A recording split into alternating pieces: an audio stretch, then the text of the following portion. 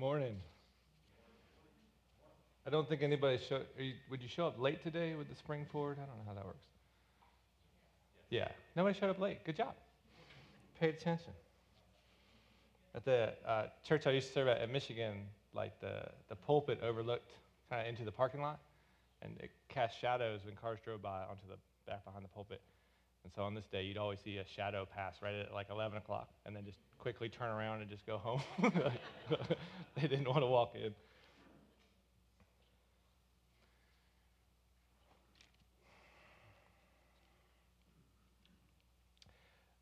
They took the best and the brightest.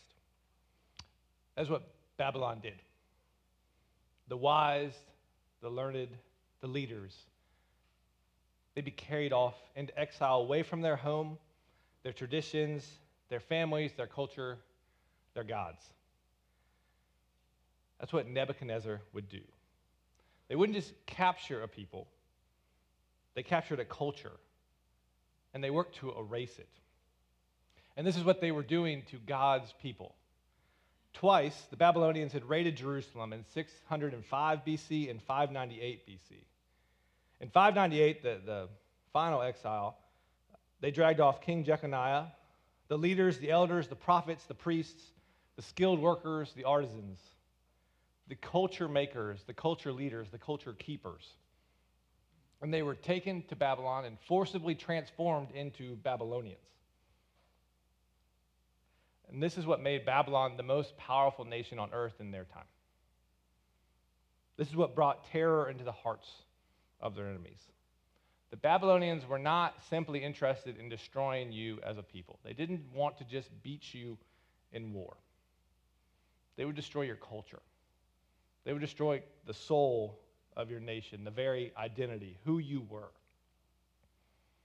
But God's people had faced this sort of thing before. The main identity of God's people was people who had been rescued time and time again. Their God rescued them, defeating the most powerful. As we've been reading through on Sunday mornings in the book of Exodus, it started with Egypt, the most powerful nation on earth. Pharaoh had enslaved God's people. And God makes Pharaoh look like nothing, easily defeating him and freeing his people, and marking that as a cultural identity of who it was to be God's people that were freed. The freedom from Egypt, the exodus from Egypt, is mentioned over and over and again in the Old Testament as a marker of who God's people are. I am the God who freed you from Egypt. So, and they would do X, Y, Z. That was a marker of who God's people were. They were people who were rescued. They were a people whose God would come and save them over and over again. So surely he would do it again. God took down the powerful Egyptians. These Babylonians were nothing to him. Some claimed, as we heard in our passage, to prophesy that don't worry, God's coming soon and these Babylonians are going to get what they want, get what they deserve. Salvation was coming, they said. The Babylonians' days were numbered. God would come and come quickly, and justice would once again be served.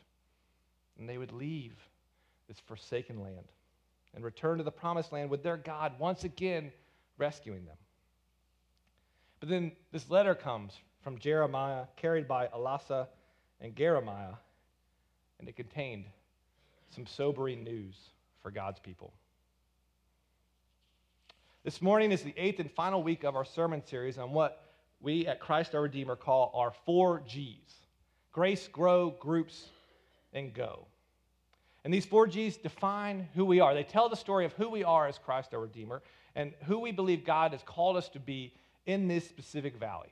As you walk in each Sunday morning on the pillars, they are listed there as a reminder, hey, this is what it means to be this specific body of Christ and what we want to do here and what we believe God's called us to. And it helps us tell the story of what God's doing in and through us and what we look forward to in the future. It all starts with grace. God has freely given us salvation. We've sinned, we've blown it, we've messed up over and over again. And God has shown us grace. He has forgiven us, something that we did not deserve and we certainly did not earn, but he has freely given us because he loves us. He has brought us into his family through the life, death, and resurrection of his son, Jesus. So now we can be with him for now and forever and for always. God has shown us grace. He has lavished us with grace. We will never run out of grace. His supply is endless. And grace is what we, as followers of Jesus, want to live our lives in response to. And so in response to grace, to God's great love, we as a church, we want to grow. We don't want to be stuck where we were when God first rescued us. We want to grow into who God created us to be. We want to learn from his scriptures. We want to look more like Jesus in the world around us. We want to grow, continue to grow in faith. God's not done with us yet, thank goodness. But he has more for us. We want to grow in the love and knowledge of our God. Grow in our realizing how much we need that grace and that love, and how much God has for us as we follow him. And we get to do this in community, what we call groups here at Christ our Redeemer. We're not created to go it alone. We were never meant to. And we try over and over again, and we fail over and over again at trying to go it alone. But God has put us in his family, a family that doesn't always get along, that has messes like any family, that looks very different from one another. But God has brought us together, people who are very different, and our only commonality is Jesus. And now we get to be at his table, and we get to be a part of God's family and the family business of sharing his good news and his love with the world. And finally, we go. In response to God's great love for us as an act of worship, we go telling and showing others the gospel of Jesus Christ. Bryce taught us last week, as we looked at Go for the first time, that our going is to be radically God-centered. We're not leaving God behind. And in fact, it's more likely we are meeting God as we go. We are seeing him as we go out and we tell people about Jesus, as we love people, as we care for people.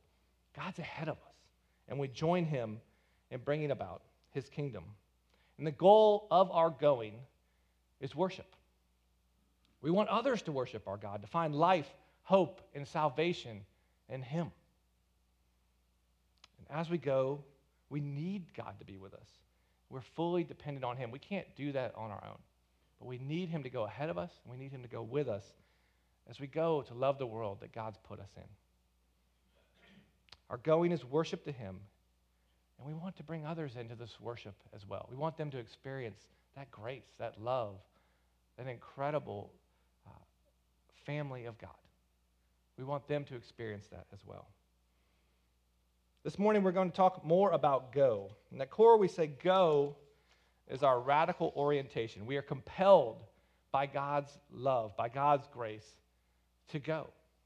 We want to live our lives in such a way that the gospel permeates all that we say and do. And go isn't just for like a select few, those who feel a call to overseas mission work, or those who enter into the full-time ministry. God certainly calls people to different parts of the world, and God certainly calls people to full-time ministry, but go is for everybody. And we are called to go. And for most of us in this room, that means that we need to go where we are. We don't have to cross an ocean. We don't have to go to a different continent or even a different part of our country, but we can go where God has put us. Our call to go is not so much about location, but it's about the means in which we spend our life and the attitude with which we live our day to day. We want to go and share that grace, that love with everybody that we come in contact with. You don't have to be called to a foreign country. God's calling you to go where you are. God's calling you to live out the gospel in response to God's great love and grace wherever you find yourself. Where you live, where you grocery shop, where you work, where you spend your lives. God has put you where you are on purpose. You didn't accidentally end up there. He knows that you're there. He's put you in a situation where you can show others his love. And he's going to work through our situations, wherever they are, to show his grace, to show his mercy, to draw people into his family. And this was his message to the exiles that Jeremiah wrote to, and it's his message to us today. God sent this letter through Jeremiah, and he speaks to his people who had been dragged off into exile. And again, they had been waiting for God to come and bring the hammer on the Babylonians. They were waiting to be rescued again, and surely that was going to happen any day now. They were in this foreign land with a different culture, different gods, and they were ready to go home.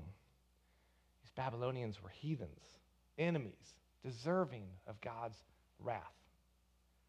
So God's people looked forward to God's reckoning. They were probably counting down the days. But God had other plans in mind. God's people had disobeyed God, and their consequence was exile. God was using the Babylonians to teach his people by dragging them off into exile. And now God was telling them to engage Babylon, to invest in it, and to make it better. Because he was there, because he was their God, they were not to take their consequences for their sin like a child in timeout, sitting quietly until it was over. Instead, God called his people to engage and enrich their enemy's culture. So through Jeremiah, God says in verse 5 of our passage, build houses and settle down. Plant gardens and eat what they produce. Marry and have sons and daughters. Find wives for your sons and give your daughters in marriage, so they too may have sons and daughters. Increase in number, do not decrease. These people are in exile. It'd be natural to kind of hold back, to not invest, but to wait for rescue. You're not going to live life normally, right? Because any day now, you're going to have to move back home. So let's just wait, save our energy until we get back home. But God calls them to invest and engage in Babylon, where they were right now, to build homes and settle down, plant gardens and eat their fruit. They're going to be there for a while, is what God's saying. Do life, get married, have kids, raise them, marry them off, enjoy your grandkids. The call from God was not to keep themselves fully from the world around them, to protect themselves. No, instead it was to engage, to set up shop. You're going to be there for a bit. So let's make this place better.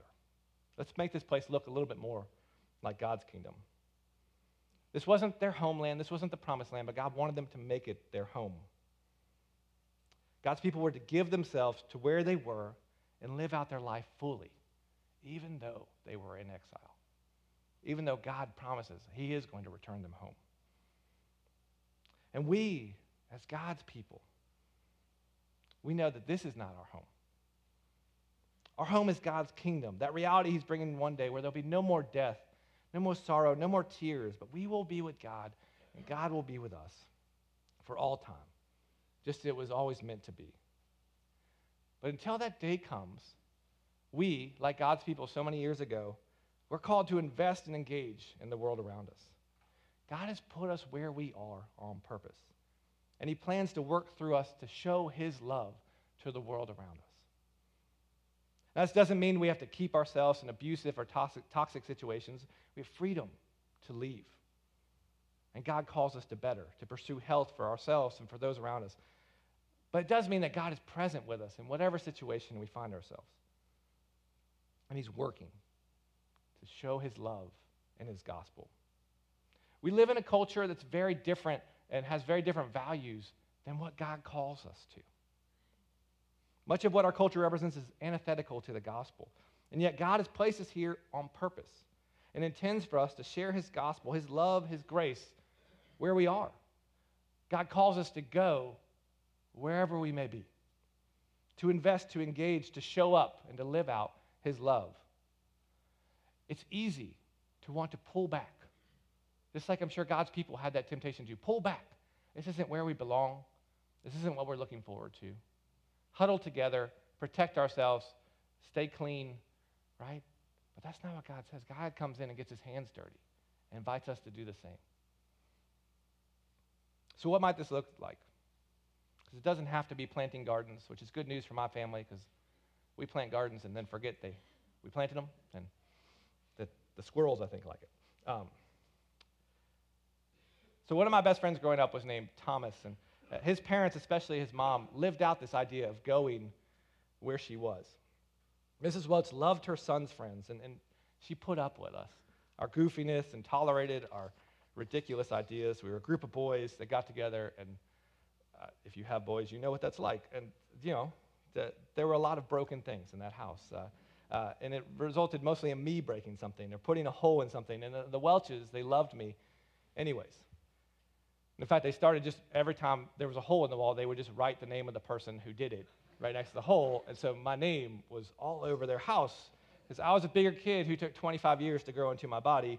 And so I was a little clumsy. And so there were broken walls and chairs and side view mirrors and probably more that I've forgotten. But if I called her, she would tell me. The Welches continued to have us over and over again. We'd go there every morning before we walked to middle school, and just hang out. And then we'd walk to middle school, we'd come back. We'd hang out there for longer. They drove us all over town to whatever sporting event we were participating in. They prayed for us. They took us to youth group. They took us to Young Life. I got to know our families. And this continued out. This started in middle elementary school. It continued out through high school. In high school, I had a tendency not to hear my alarm as it went off in the morning. And my mom left the house at 5:30 in the morning to drive to work in Northern Virginia traffic. So she was in Maryland. She couldn't give me a ride. And so in this rush of kind of adrenaline and grogginess, I would call Mrs. Welch, and she'd come give me a ride to school. And it got to the point where I would call, and she'd pick up, and I'd say, "Hi, Mrs. Welch, it's Austin." And she'd just say, "I'll be right over." And that's what she did. She loved me. And it was a pain, I'm sure, to drive some other kid to school, but she did it. And she was never rude about it. And she just always enjoyed our time together on the way to school. The Welches were living out the Christian life in our neighborhood. They didn't have a garden, and if they did, all those boys at our house would have trampled it anyways. But they invested in me and my friends, and they showed us the love of Jesus. They invested and engaged in the world God had put them in the neighborhood God had placed them. They showed what it was to be a part of God's family. And they're one of the main reasons that I saw Jesus, that my mom and my sisters saw Jesus and have joined his family as well. The Welches made Jesus known through their words and actions by loving and sometimes just tolerating a group of boys that were goofy and problematic and everything boys are. Another example, my senior year in high school, I took a creative writing class taught by a woman named Dr. Giroux. And it was my favorite class, and she was one of my favorite teachers of all time. She loved writing, she loved creativity, and she loved high schoolers. And she gave us space to write bad poetry and to tell stories and to grow as writers. But more than that, I would sit at her desk and talk through life and wrestle through my teenage angst and talk about the world and faith and whatever else. Most of the time just to get out of writing. And she loved me anyways. She laughed with us. She took us seriously, and she cared for us deeply. She helped me grow as a writer, but more than that, she helped me grow up. And upon my graduation, my mom had collected these letters from different individuals in my life, uncles and aunts and relatives and friends.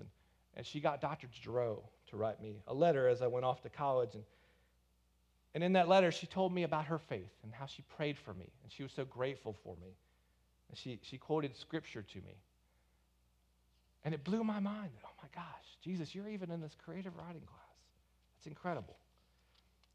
Dr. Giroux used her gifts and her skills that God had given her to love high schoolers for Jesus.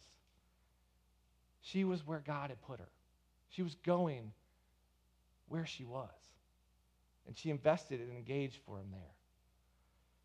And she made a difference in my life and the life of others. She showed the love of Jesus to me, and to my classmates, and countless others. As she taught writing, she taught English. God calls us to go, but it doesn't mean that we have to move across the world. God tells us to go where we are. Where you are today is of no surprise to God. He is fully aware. And he's put you in that situation. He's put your neighbors next to you on purpose. He's put your coworkers, even the annoying ones, down the hall from you on purpose so that you can go where you are. To fully engage in what I think is our glorious mundane lives. The day-to-day. The drinking coffee with somebody. The sitting down and just hanging out in your front yard as the kids run down the street. The being at the high school soccer game or football game and just sitting with the same people every week. God calls us to invest, engage where we are for his gospel. God calls us to go where we live our lives. God has put you in the lives of so many others so that they may see his love and grace. You may be the only Jesus that somebody sees. And that, in some ways, is a very humbling and terrifying thought. But in some ways, it's exciting to know that God's at work. Even at my little house, on my little block, God cares about me and those people there. So think about who is in your life. Who has God put in your life? They're not there by accident. It could be a neighbor or a coworker, someone you teach, someone you keep running to at the coffee shop. God has put them there on purpose. And He's calling you to go where you are. God has given you talents and skills and interests and passions, and He intends for you to pursue those, to use those to show His love to others, to worship Him, to share His love and grace with those around you. Go where you are with the gifts and talents you have to worship the God that loves us and that we love in response. God calls His people to invest and engage in Babylon, to do life, plant gardens, have children, marry those kids off, settle down, invest in the world God's put them in. But more than that, God calls His people to seek the peace of the city. And the word translated as peace is a much broader word than just kind of the absence of conflict. It's the word shalom. You may have heard it before. And Hebrew is a beautiful language that has a lot less words than we do. And so a word has about a paragraph of meaning sometimes. And shalom is one of those words. Peace starts to capture what he's talking about, but not fully. Shalom means wholeness, welfare, completeness. Shalom is all-encompassing. So God, through Jeremiah, calls His people to seek the welfare, the wholeness, the shalom of Babylon, the goodness for their enemies, shalom for those who had dragged them off into exile, peace for those who had gone out of their way to destroy God's culture and everything His people were about. They were supposed to pray for this place that they hate, this place they couldn't wait to leave, this place that hated them. Pray that it prospers. This is way more than building houses. This is a lot harder than planting gardens.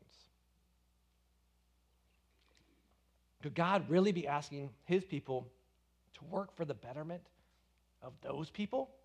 The wholeness, the prosperity, the shalom of those who hate Him, who hate them? Seeking the peace of the city means working for wholeness of Babylon, that they may prosper and experience the love, justice, and righteousness of God in every part of their life. God loved the Babylonians, and He wanted them to experience Him. God's calling His people to seek the good for their enemy, to live in such a way that the Babylonians are better for it, to work for the good of all people, not because they've earned it, not because they deserve it, but because God loves. To seek justice and peace, to put effort into changing the everyday life of the Babylonians, the enemy, the heathen, to make their lives better. We have a toilet in our house that often backs up, and I realize it's a very rough transition, so I apologize. But there's no good transition in that story. And that may be too much information, and if it is, I apologize. But frequently, once or twice a week, we have to break out the plunger and to get it flowing properly again. And lately, I've started to think it may not just be an us problem, right? But a problem with the pipes. It's one thing to fix the presenting problem. Our toilet's plugged, so we better plunge it. That fixes the problem momentarily. But it's a whole other thing to ask why. Because I'm tired of breaking out the plunger. Why is this happening, and what could fix it? And so instead of fixing the symptoms, the one-off problem, or in our case, the couple times a week problem, it's asking a deeper question of what causes this and what can change it. It may take more than a plunger to solve that problem. But if that why question gets answered, then I'm not having to break my plunger out 2-3 times a week. Imagine for a moment that you live by a river, and it's this beautiful view, and you're excited to enjoy nature, sit on your porch, drink a cup of coffee or tea, and just enjoy what's around you. Hear the water rushing over the rocks. Experience the birds as they fly over. Maybe hear a fish jump every once in a while. But one day you notice something in the water thrashing around. You go check it out, and it's a man who's drowning, and you jump in, you rescue him. And so you're obviously shooken up by this, but you're grateful that you were there to rescue them. But, eventually you go back to your life, back to your porch, back to your coffee. But then a couple weeks later, the same scene happens. A man again is thrashing around, and you need to rescue them. It happens again a few days later, and it's a woman this time. And then a few days later after that, and it's a child. And at some point, it makes sense to keep rescuing there, but to go upstream and say, what in the world is happening that all these people are coming into the river? You can keep doing what you're doing, or you can go see if you can keep them out in the first place. And that's kind of what seeking the peace, the shalom of your area looks like. It's seeking wholeness and welfare for those who are around you. It's asking why and figuring out, can we participate in solving a bigger problem? God called his people 2,500 years ago, and he calls us today to seek the peace of the city, to work for wholeness and justice and the welfare of where he has put us. And this isn't our home. Our home is God's kingdom. But we wait for his kingdom to be established for all time. We live out his kingdom values now. We live into the reality that he has for us. And we want to live in such a way that the Lord's prayer is echoed through our words and actions. Your kingdom come. Your will be done on earth as it is in heaven. And may our lives make God's kingdom more evident to our neighbors. May it create a thirst, a hunger for what God has for us, for what he's promised us. May our friends and our coworkers and our neighbors, may they see the love of God and the reality of his kingdom and the way that we live. So what might this look like? Where can you ask why? And where will that question lead you? I'm going to be honest with you, if you faithfully ask why, it's going to lead you into hard and heartbreaking situations. You may feel overwhelmed, like you were thrown into the deep end. But God is already there, and he will meet you there. And he will work through you there. And he will do amazing things in and around you. We are surrounded by issues worth asking why about. Our neighbors, people God loves, are being hammered every day, and God is asking us, his people, to seek shalom for them, to live for their wellness, their welfare, for justice for them. So what might this look like today? The city of Roanoke has the second highest foster care population in the state. Though if you Google the top 10 population areas in Virginia, Roanoke doesn't come close to the top 10. Why is that? Why are there so many kids in foster care? What can we do about it? What can we as a church do about it? Many of us know the opioid epidemic has wreaked havoc on our area of the country. We've lost so many people to drugs prescribed by doctors. It's destroyed families. It's ruined lives. So many families have been shattered by addiction, and too many people who God loves are killing themselves because they're addicted to these pills. Why is this? What can the church do about it? Roanoke has a rising rate of gun violence, especially affecting our young people. Why? What can be done? Fatherlessness leaves so many young boys and girls vulnerable in our community. What causes this? What might God have for us as we pursue it? And these issues don't even begin to cover the broken systems that hurt people in our area. And this isn't to beat our area down. I love Roanoke. It's an incredible city with so many amenities and so many beautiful things. But there are so many people who are hurting. And there are so many things that are functioning in a less than state than what God has for them. And the good news is, this is no surprise to God.